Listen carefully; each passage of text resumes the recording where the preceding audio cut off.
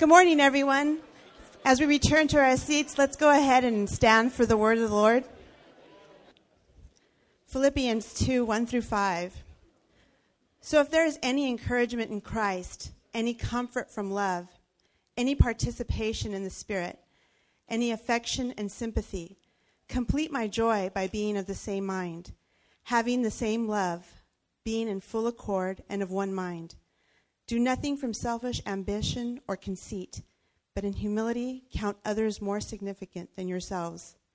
Let each of you look not only to his own interest, but also to the interest of others. Have this mind among yourselves, which is yours in Christ Jesus. This is the word of the Lord. Well, good morning. How's everybody doing this morning? Good. It's good to gather with you on this day, this beautiful fall Sunday that we get to be together as the church. I'm looking forward to jumping into God's Word with you this morning. And so let's go ahead and pray and ask God to bless our time in His Word. Would you pray with me? Father, we come before you this morning and just want to acknowledge your presence.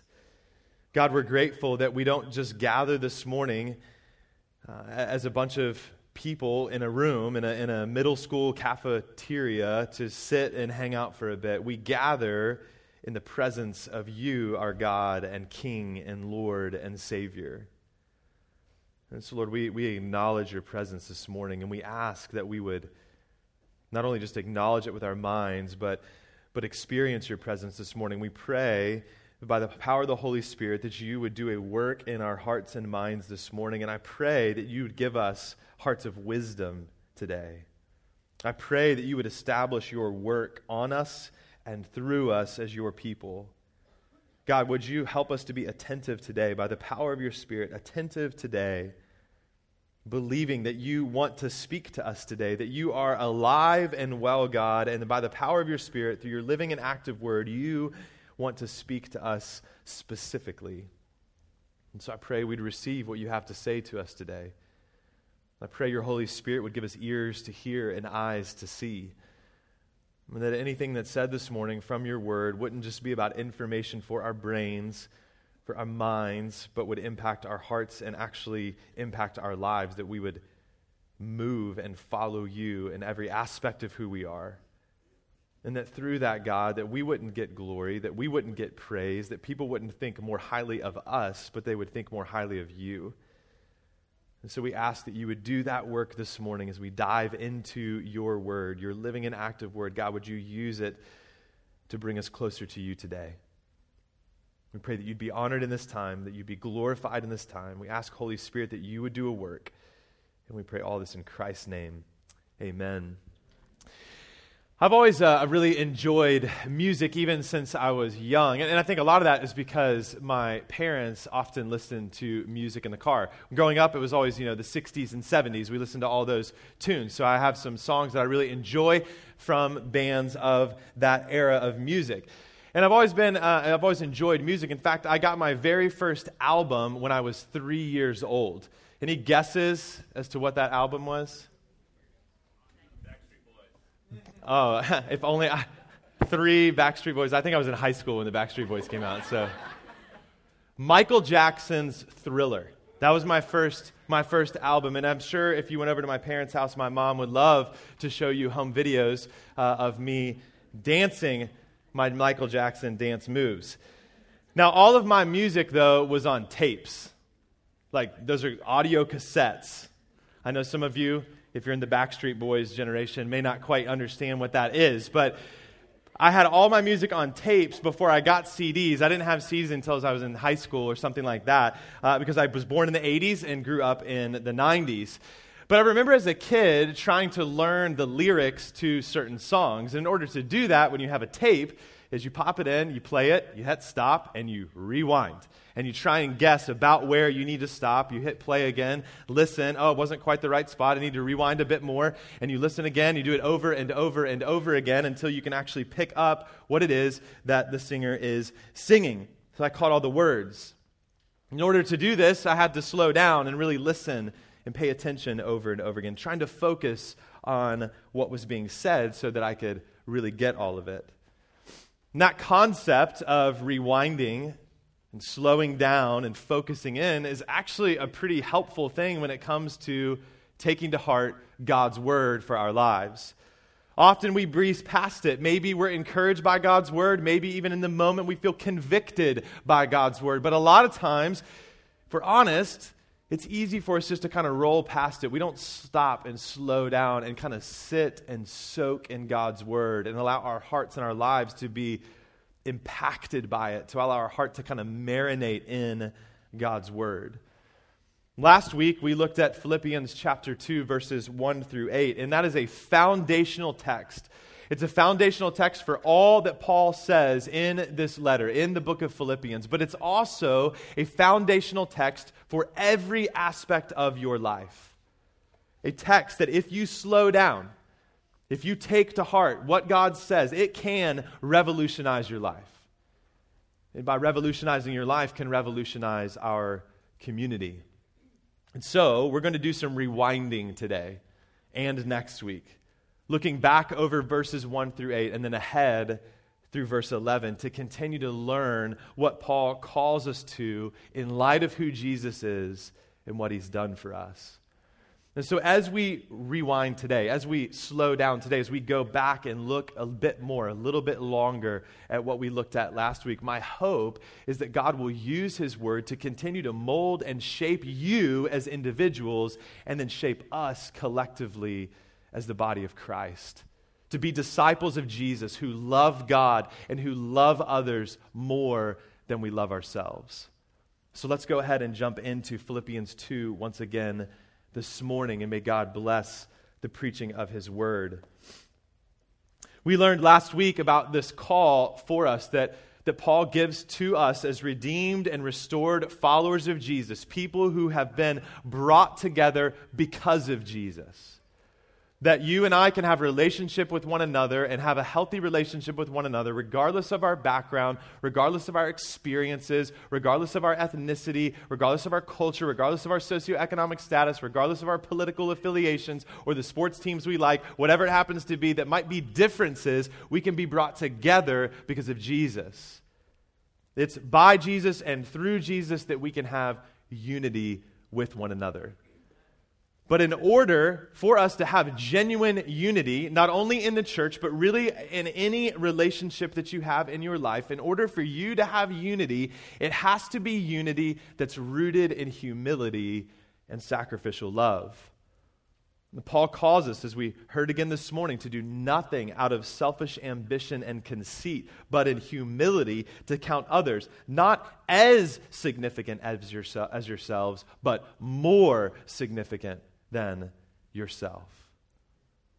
What this text shows us is that true humility, biblical humility, Christ-like humility is the opposite of self-importance.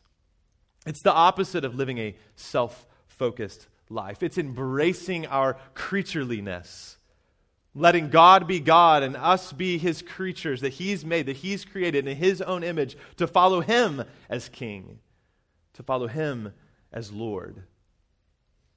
And then in verse 4, what we see, it's kind of the outflow, the evidence of this inner posture of humility. See, humility is a condition of the heart. It's not something you can just grab onto and acquire on your own. It's the reality of the depth of your heart. And so what we see in verse 4 is the outflow of that inner posture, whether you really do count others as more significant than yourselves. Look at verse 4 again. Let each of you look not only to his own interests, but also to the interests of others. And so it's a condition of the heart that's shown in the way you live in relationship to others. Andrew Murray, in his book Humility, says, humility towards others will be the only sufficient proof that our humility before God is real.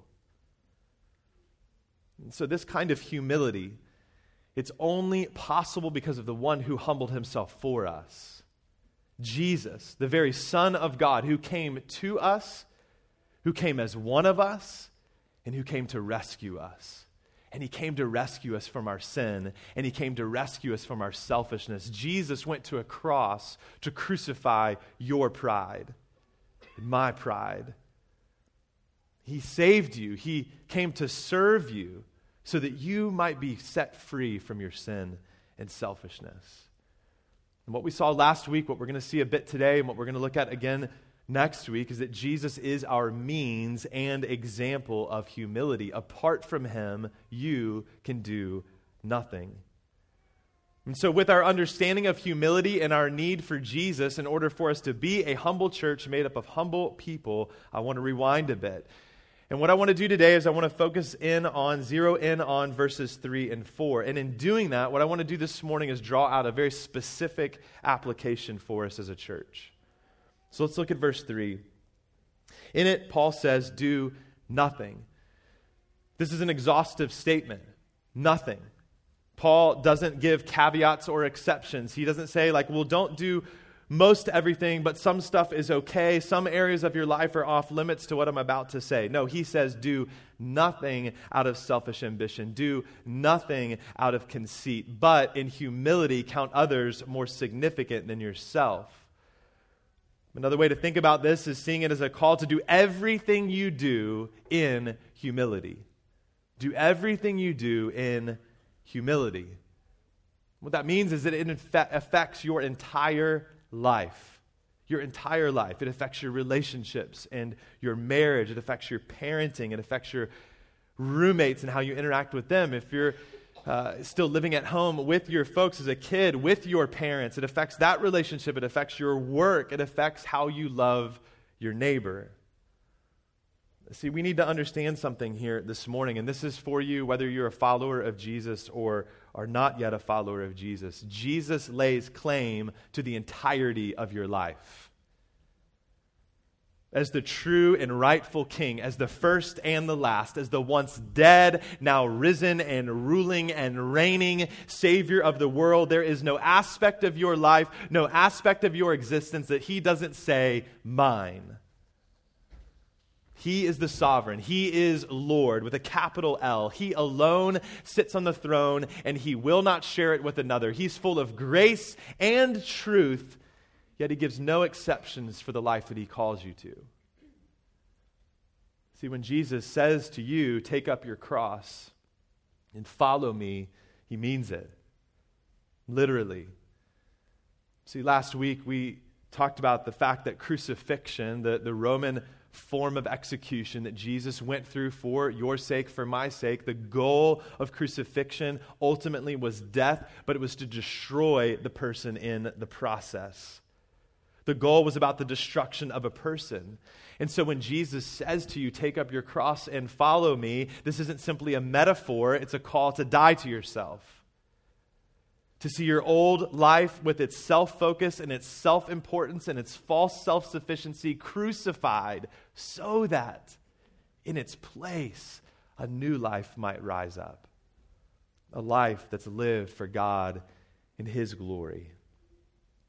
2 Corinthians chapter 5, verses 14 and 15, Paul talks about this. He says, for the love of Christ controls us. God's love controls us.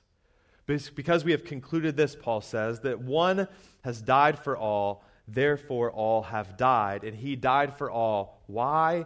That those who live might no longer live for themselves, but for him who for their sake died and was raised. So let me ask you this morning, has this actually taken place in your life? Is Jesus Lord over the entirety of your life? And I say that to you this morning, whether you've never claimed to follow Christ or you've been claiming to follow Christ for a really long time. Is that the reality of your life now? Have you turned to Christ? Have you trusted in Jesus? And are you following him? Because see, the reality is that while our old self has passed away, it still seeks to assert itself. Through the desires of the flesh, through the lies of the enemy, through the temptations of the world. And even as spirit-filled men and women made alive by Christ, united to Christ, we still struggle with being self-focused. We still struggle with sin. And our self-focus and our selfish ambition, our belief that we are better than others, that our wants and desires are more important than others, they actually get in the way of loving and serving others. See, if we take an honest assessment of our lives, we're often too busy and too self-involved. And we're like the first two travelers in the parable of the Good Samaritan. Maybe you've heard this story before, maybe you haven't. Jesus tells a parable about a Jewish man who's on the road to Jericho, and he is robbed by a band of thieves and robbers and beaten and left for dead. And the first two people that come by him are religious people. And they see this man on the side of the road that's left for dead, and instead of going and helping them, they make excuses. And both of those excuses are both a life that's too busy and a life that's full of self-focus. I can't go help him. That would make me unclean. I can't do that. I need to stay away from him. That's thinking too highly of yourself. And at the same time, I have stuff to do. I need to get to this place at this time. I need to hurry along the way to get there. That's being too busy. And again, thinking that your life and your needs are more important than someone else's. If we're honest, that's a lot of us a lot of the time. Your goals, even good goals, your wants, even innocent ones, your desires, even right ones, often supersede everything else in your life. And I know that because it's true for me. If I don't stop and think about why I'm doing what I'm doing, why I don't do what I don't do, I can just continue to breeze through life, not taking into consideration that I might be thinking too highly of myself, which gets in the way of serving those around me. And I think the reason for that is because we're taken captive by a lie that our culture is constantly feeding to us. Our culture is constantly preaching to us that self-fulfillment and self-gratification and self-glorification are the ultimate goal. But friends, that is the complete opposite of the call of the Christian life. A life that Jesus calls us to, which is inherently oriented towards sacrificial love. Jesus himself shows us this. We looked at this some last week. We'll look at it again more next week. But Jesus showed us the kind of life he's called us to when he called us to follow him. In Mark chapter 10, verses 43 through 45, Jesus says this, "But whoever would be great among you must be your servant. And whoever would be first among you must be slave of all. For even the Son of Man came not to be served, but to serve, and to give his life as a ransom for many." See, counting others more significant than yourself, seeing their needs as important as your own, even above your own, is not only the goal, but really it's the remedy of our selfish ambition and conceit. It's becoming more like Jesus. It's actually following him.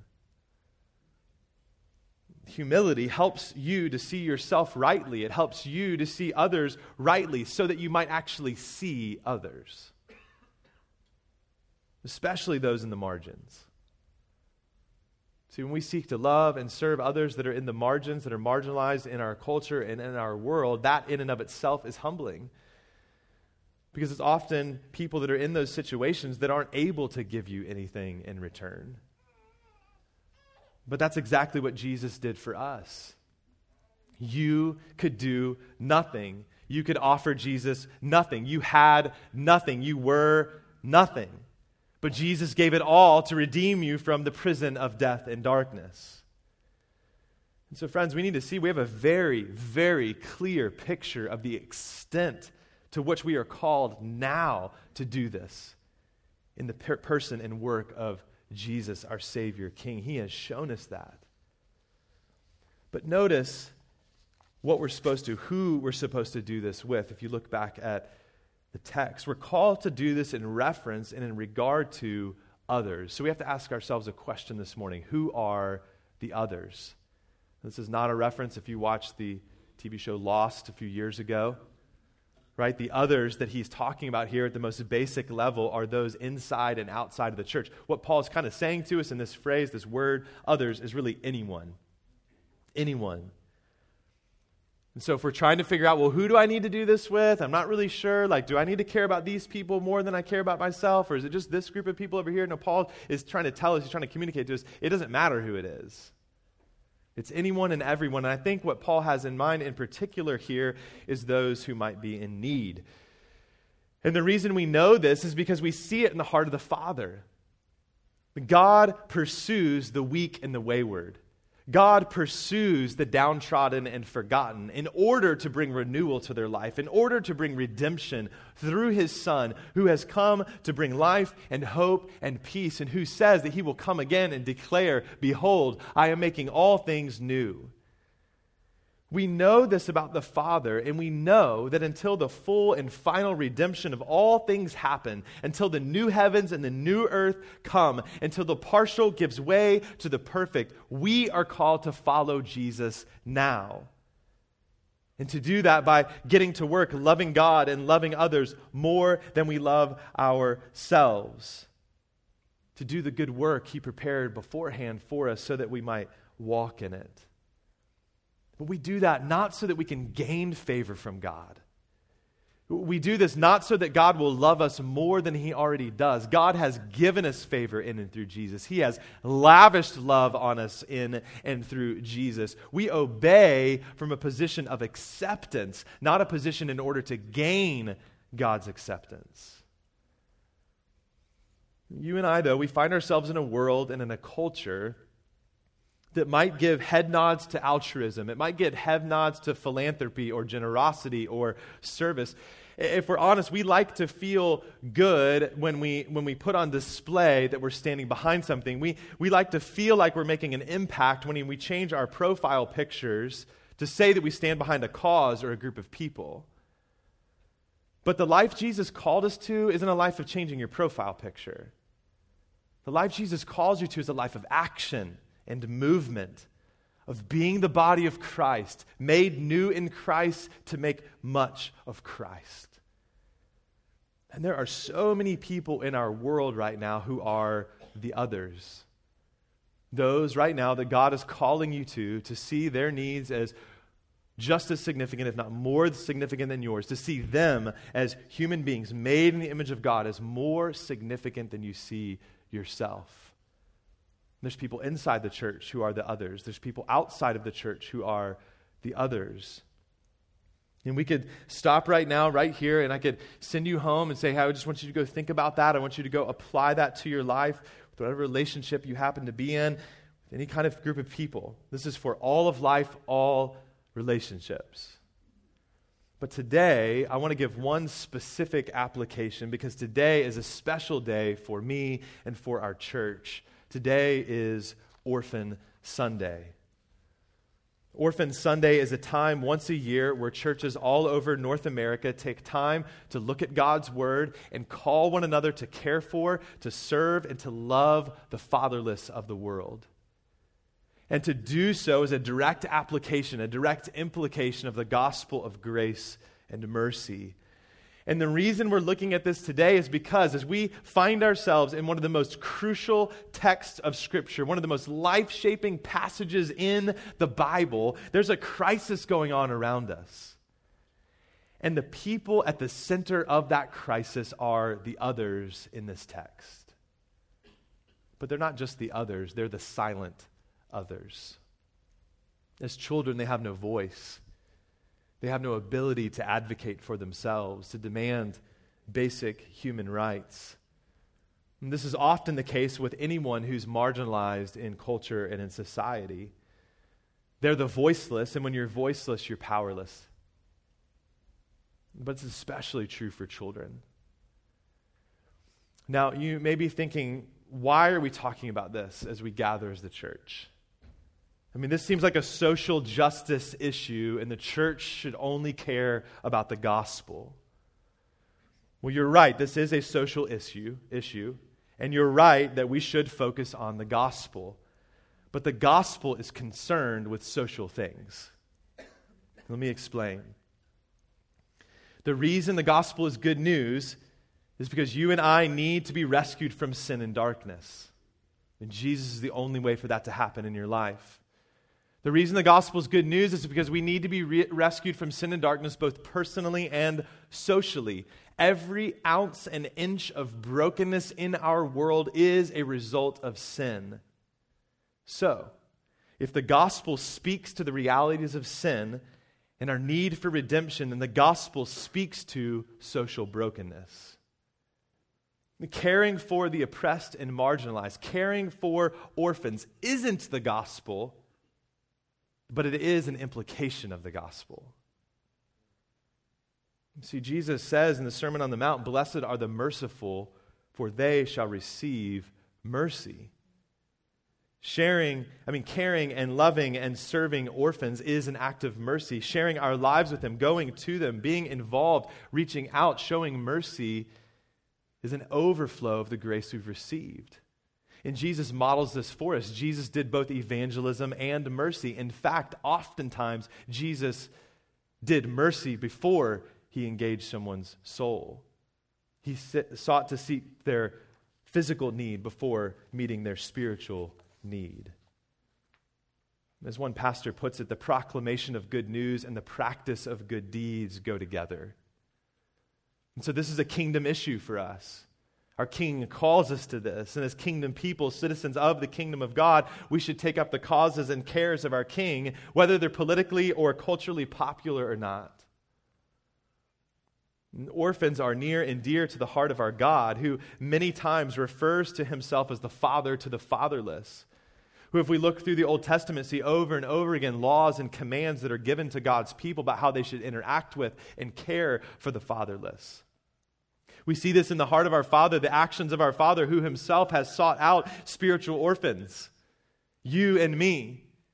He found you when you were lost and alone. He brought you into a family. He brought you into his family.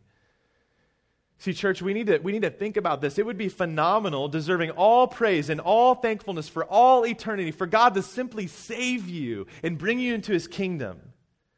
None of us deserve that. We deserve to be eternally separated from God, bearing the full weight and wrath of God's holy and righteous judgment on us for our rebellion against him. Yet God made a way for you to be brought into the kingdom of God, but he didn't just bring you into the kingdom.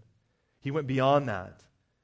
If you are in Christ, he didn't just redeem you and welcome you into the edge of his kingdom. And again, that would be enough for us to praise him for all eternity. He didn't just bring you into his kingdom, he welcomed you to his table.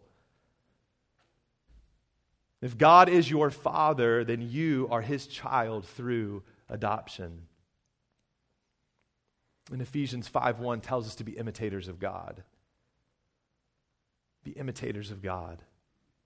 And so if we're going to be faithful to that, if we're going to be faithful to do nothing from selfish ambition and conceit, but in humility count others more significant than ourselves, if we're going to look not only to our own interests, but also the interests of others, then the silent others of our world is a great place to engage.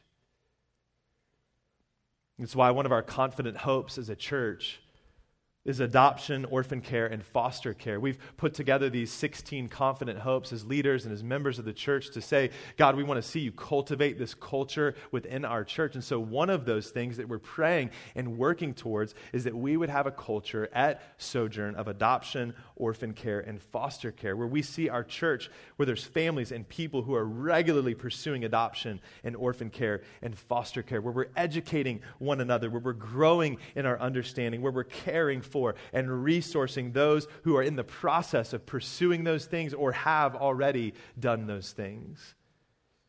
And we do that as an overflow of grace. We do that as an overflow of the mercy we've received. It's just another way to be disciples who make disciples.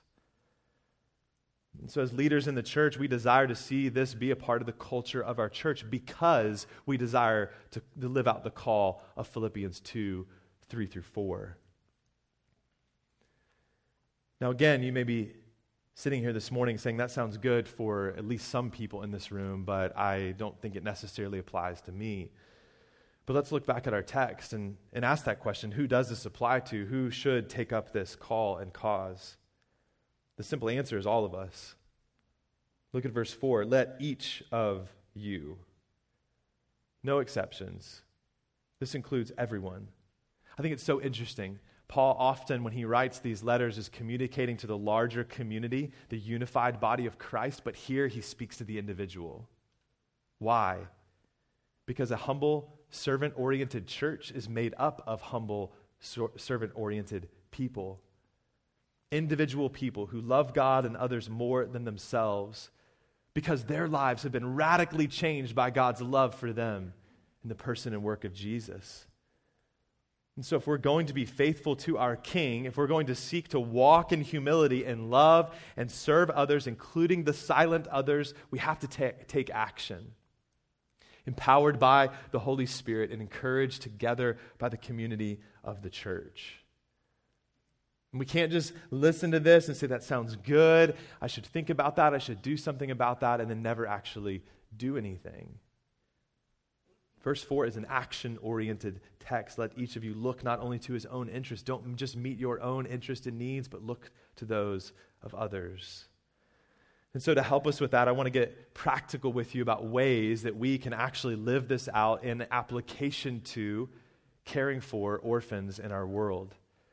But to begin to do that, I actually want to invite a few people up on stage to spend some time looking at this together and hearing from them about how they've taken up this cause to fight for and love the silent others. I'm going to invite the 3 people up on stage for a short little kind of interview panel discussion. So if you guys want to come on up, I'll introduce them to you, and we'll spend some time. I just want you to hear from them, and then we'll close out our time together in a minute. So you guys come on up.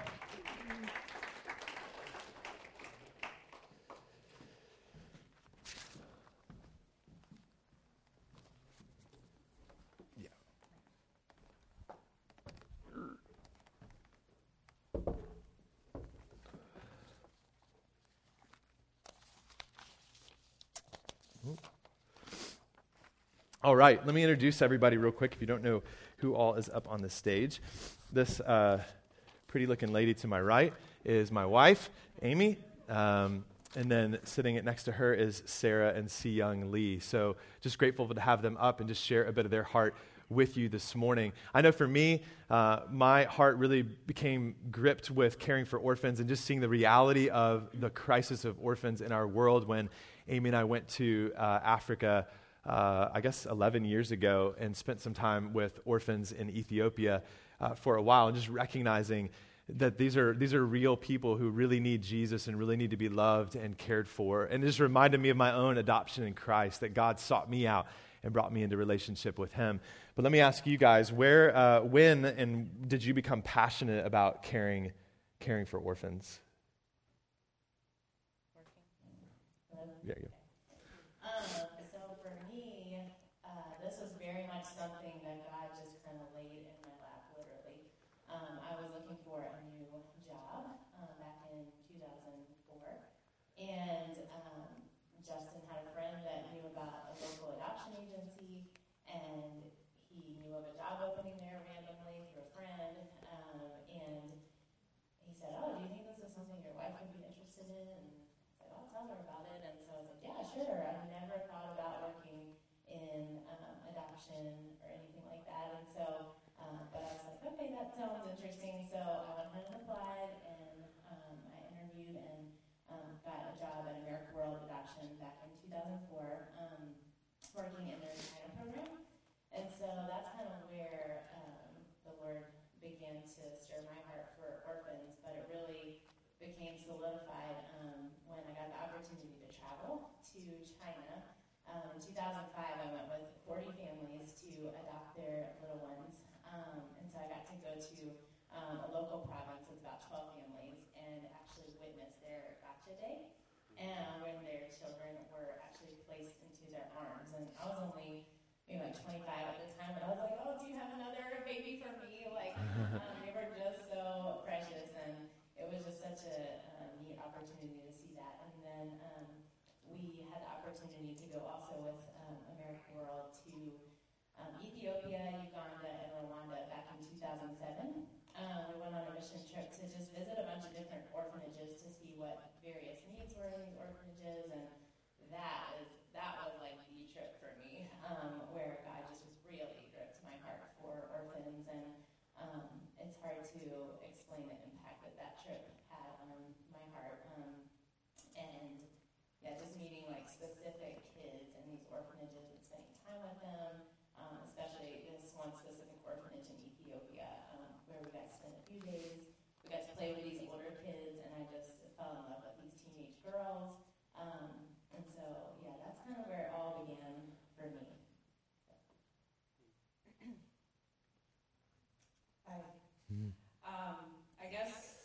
first time for myself. The first time I was introduced to Orphan Sunday, or just even more information about orphan and orphan care, was Orphan Sunday at Sojourn about 6 years ago. 6 years ago.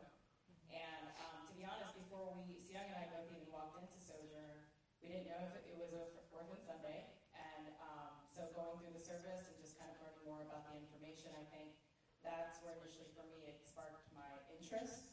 And I remember that it was a very emotional day for me because Siang and I at that point had been going through a couple of years of just struggles with infertility, and I personally felt that day that I at least had to pick up some information to take with me so that I could eventually look through it, and didn't look at it immediately when I went home. I put it away on a shelf, but I remember, I think a number of months later, I did start looking through it, and I think from there, God slowly just stirred my heart to talk about it, to look into all the various options, and yeah.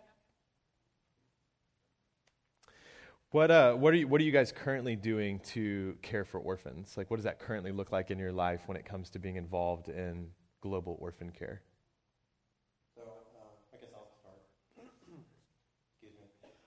So for Sarah and myself, what we're doing right now is actually we're in the midst of our second adoption, and so we're hoping to and really praying to travel in the upcoming months. I guess the last thing we really heard from our agency was that we're on the cusp of being submitted for immigration permission.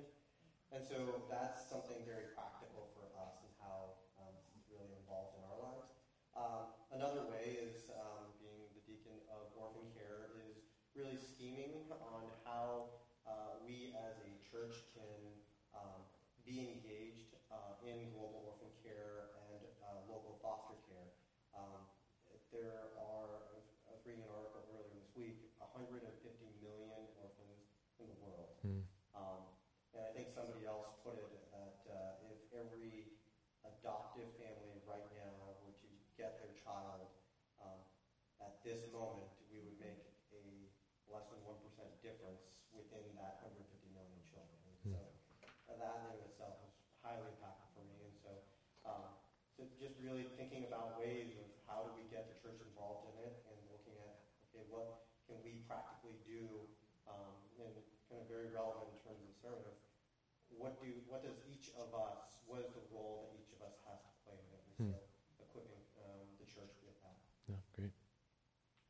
Yeah, and I think you made such a great point there, because I think for so long the church has been encouraging people to adopt, and yes, we want to adopt these kids, but there are so many kids that are not adoptable, and so that is a huge passion of mine, is just thinking about ways that we can care for orphans, because so many of them are not able to be adopted, and so I think just like Siang said, thinking as a church how we can engage the orphan crisis, but then for me personally, I went through a few years of just kind of being confused about this heart that the Lord had given me for orphans, because we were in the adoption process for a while, and that ended in January of this year. Ethiopia closed their doors to international adoption, and so I was like, okay, so we're not in the adoption process anymore, and I wasn't working for the organization that I had worked for anymore, but it just continued to still be on my heart, on Dustin's heart, and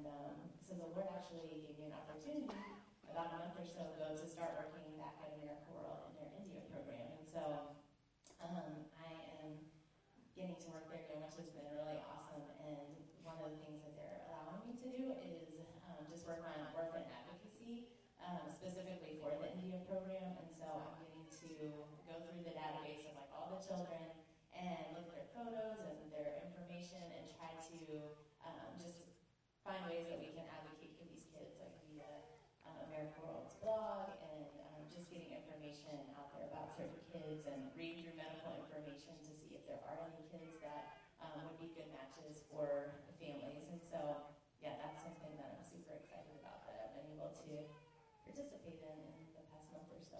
Awesome. What would you guys say to someone who was in your place when you when God kind of started to spark your at least your attention or noticing the need to engage in orphan care? So somebody that's maybe sitting here this morning that's like, oh, that was me a few years ago. What would you say to them?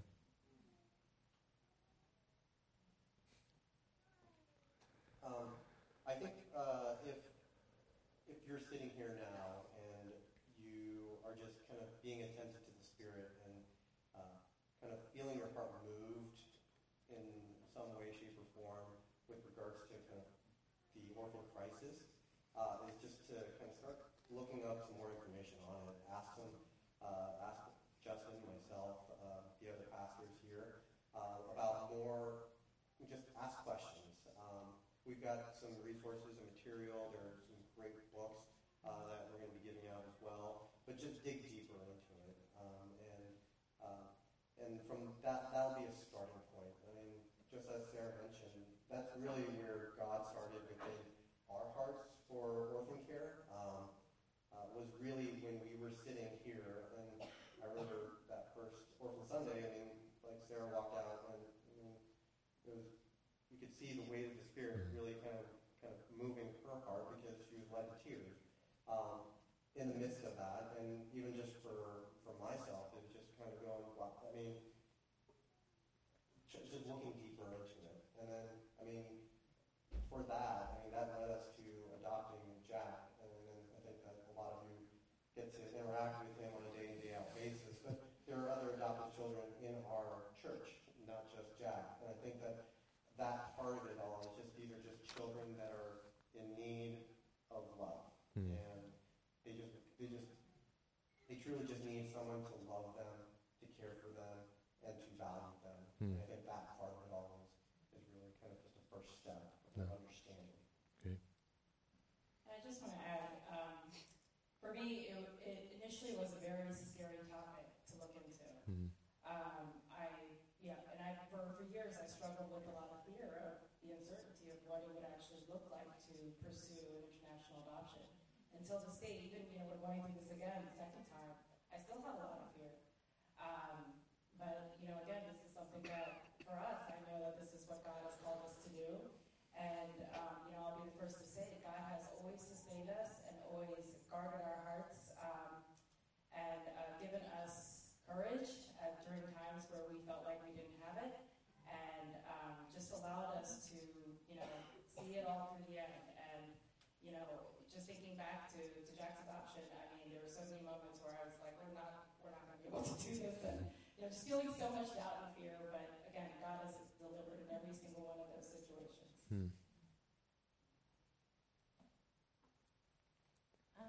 I think I would say just do something. You're going to talk about this a little bit, but there's something that we can all do. And so if the Lord is stirring in your heart, don't ignore that, like Sian said, and think outside of the box, too. Think about people who you know who have adopted and conversations that you can have with them. Think about ways that you can come alongside those families who have adopted, because adoption is not easy. I have read a lot of post-adoption reports. And it's hard, and you can talk to the families here in our church. It's hard, and so even just coming alongside an adopted family and asking how you can support them and love them, care for them and their kids, you can go. There's a lot of people in the church that have that flexibility and that freedom to go spend time with orphans. It doesn't always have to look like what you've heard it look like in the past, or it doesn't have to look like adoption if that's not what the Lord's calling you to at the moment. So I'd say just pray and think about how you could be involved in your particular season of life. Cool. Well, thank you guys so much for sharing a bit of your heart and journey to making this a part of your life. I'm encouraged, and we could spend so much more time talking through all these things. So I would encourage you guys, if you do have questions or thoughts or want to learn more about their stories or just what God might be doing in you, that you would go just seek them out today or in the coming weeks ahead. Any of the three of them would love to talk to you more about what God's done in their life and what they hope to see Him do in your life as well. So thank you guys so much.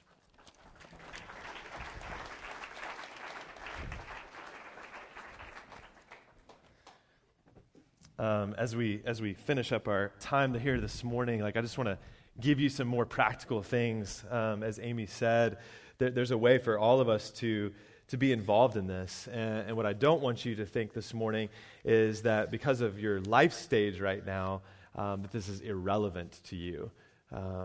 There may be certain aspects of it that are, but certainly not to the point where you can't be involved in some way. And so I just want to give you a few practical ways that you can do that this morning as we close out our time.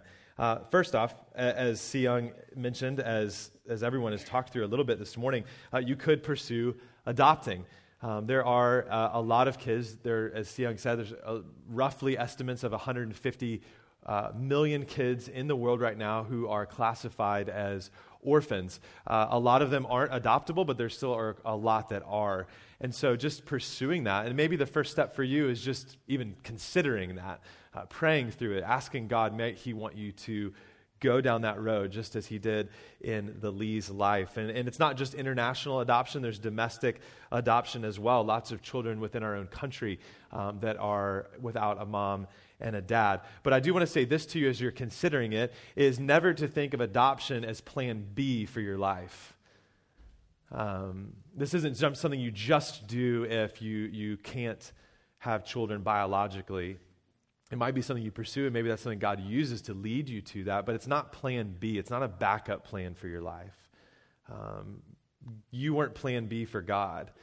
He pursued you and intended to adopt you into His family through Christ. And so not seeing it as a plan B for your life, I just encourage you to consider that. I also just want to let you know that we do have an adoption fund that we've set up as a church for covenant members at Sojourn to be able to come alongside of them and provide financial grants to families to be able to help them pursue adoption, because it can get expensive. And so we've set aside, I think right now we have upwards of $30,000 set aside just to come alongside of and help families that are a part of our church to be able to do that. Another thing you can do is maybe you're not ready to take that step to pursue adoption, but you can adopt an orphan to pray for.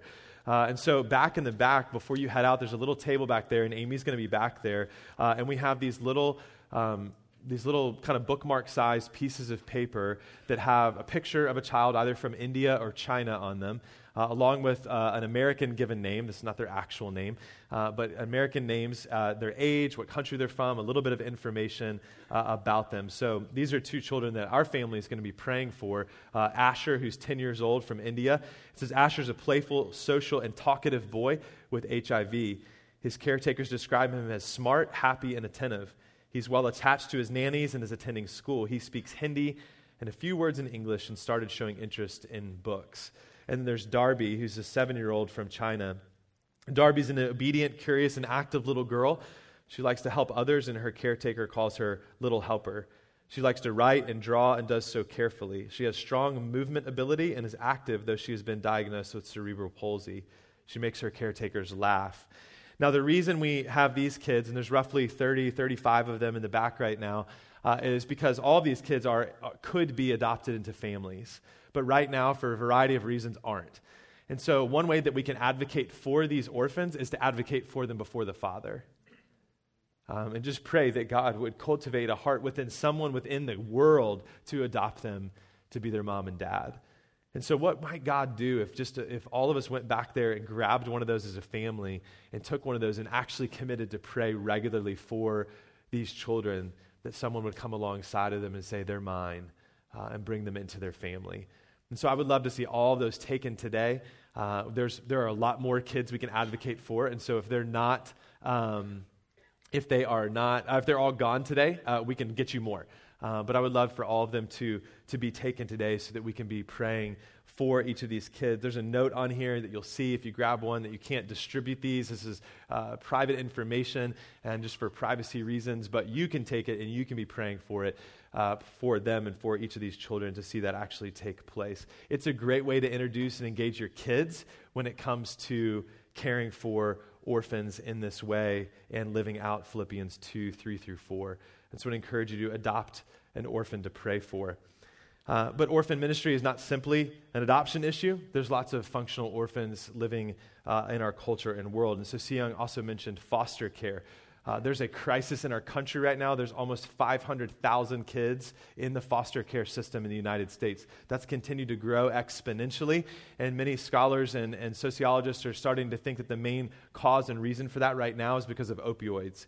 And so there's a growing number of kids in our country who need a mom and dad, maybe even just temporarily, someone to love and care for them.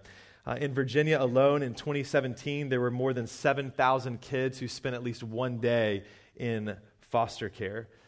What would it look like if we humbled ourselves and did something about this? I was just thinking, like, if 3 churches in Fairfax just said, hey, we're going to do something about foster care in Virginia. We're going to do something about foster care in Fairfax County. What would God do with that? If a few of our families said, I'm going to take a next step to pursue fostering some kids, whether they're with me for a few days, a few months, or years, or even leads to adoption, what might God do in our county if we took a step towards that? So there's foster care that we can participate in. And then there's also just kind of the global orphan care. James 1:27 calls us to visit orphans in their distress. This idea of visiting isn't just kind of showing up, though that's a big part of it, but it's actually caring for them, loving on them, spending time with them. And so one of the things that we hope to do in the next year is actually take a trip to go visit orphans as a church. That a group of us would go to a particular place in the world to just spend time loving on and caring for orphans. And so we're going to be praying towards that, working on that, and share information with you as we nail down some of those plans.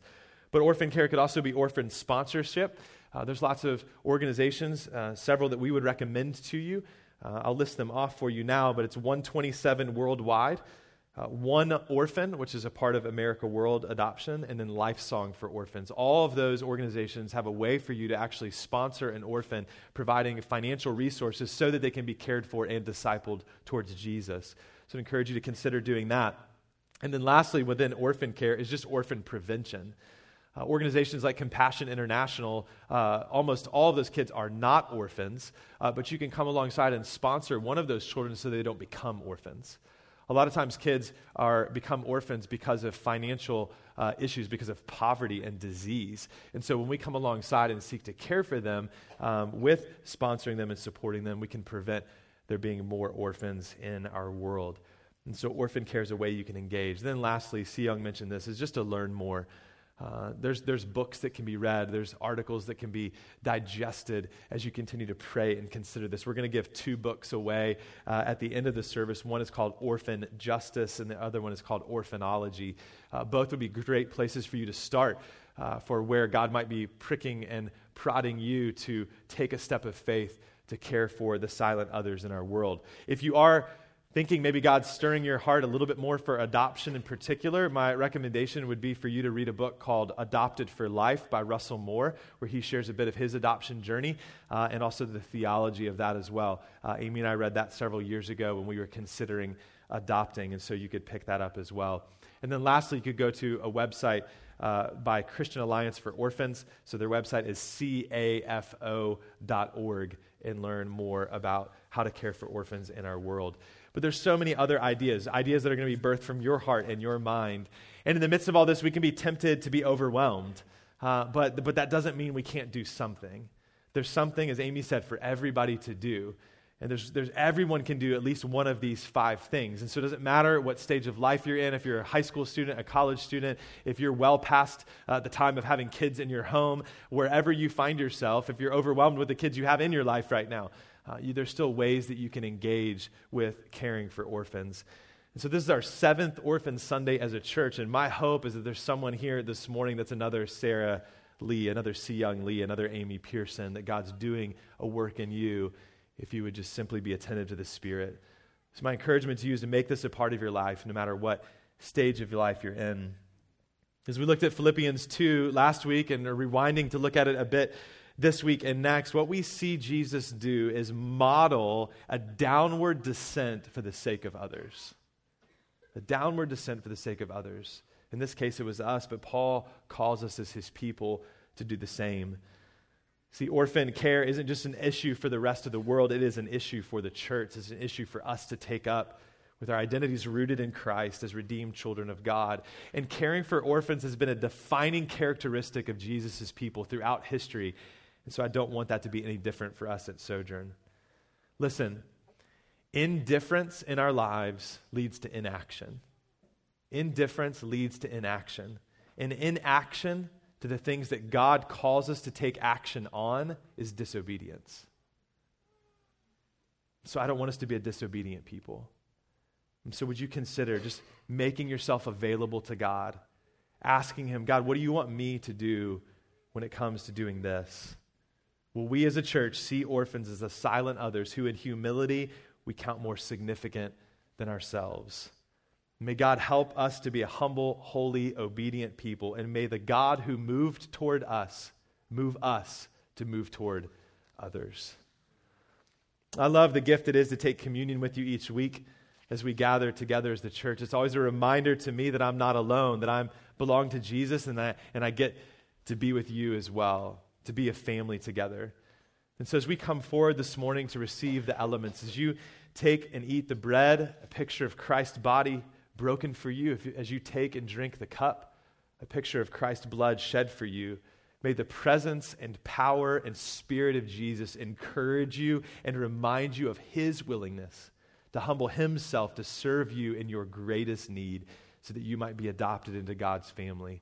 And then look around you and see all of your brothers and sisters, your family, who Jesus did the same thing for as well. And then let's sing together, worshiping through song, rejoicing through song, that we now have the privilege to take up the cause of our King as citizens of the kingdom. And if you're not a follower of Jesus, we would just ask you not to come forward to take communion. This is our declaration that our only hope is Christ, that apart from him that we are still orphaned, that we're still lost. And so if you don't yet know Jesus, we just ask you to hang in your seat, but pray and ask God to reveal himself to you. If you're ready to place your faith in Jesus, that you would just tell God that, God, I want to be rescued. I want to be a part of your family. I want to be saved from my sin. And you can do that as you sit in your seat, but then please let somebody around you know so that we can journey with you as you seek to journey with Jesus. Those of you that will come forward, you can come to the tables at the front or the back, tear off a small piece of bread and take a cup to drink. And what Jesus has done for you will be spoken over you today. Let's pray. Father God, we just come before you and we just ask that you would help us to do this, to love others more than we love ourselves. Help us to know how we can engage and care for the silent others, to care for orphans in our world. And God, I just pray that you'd forgive us for our fear, you'd forgive us of our self-focus.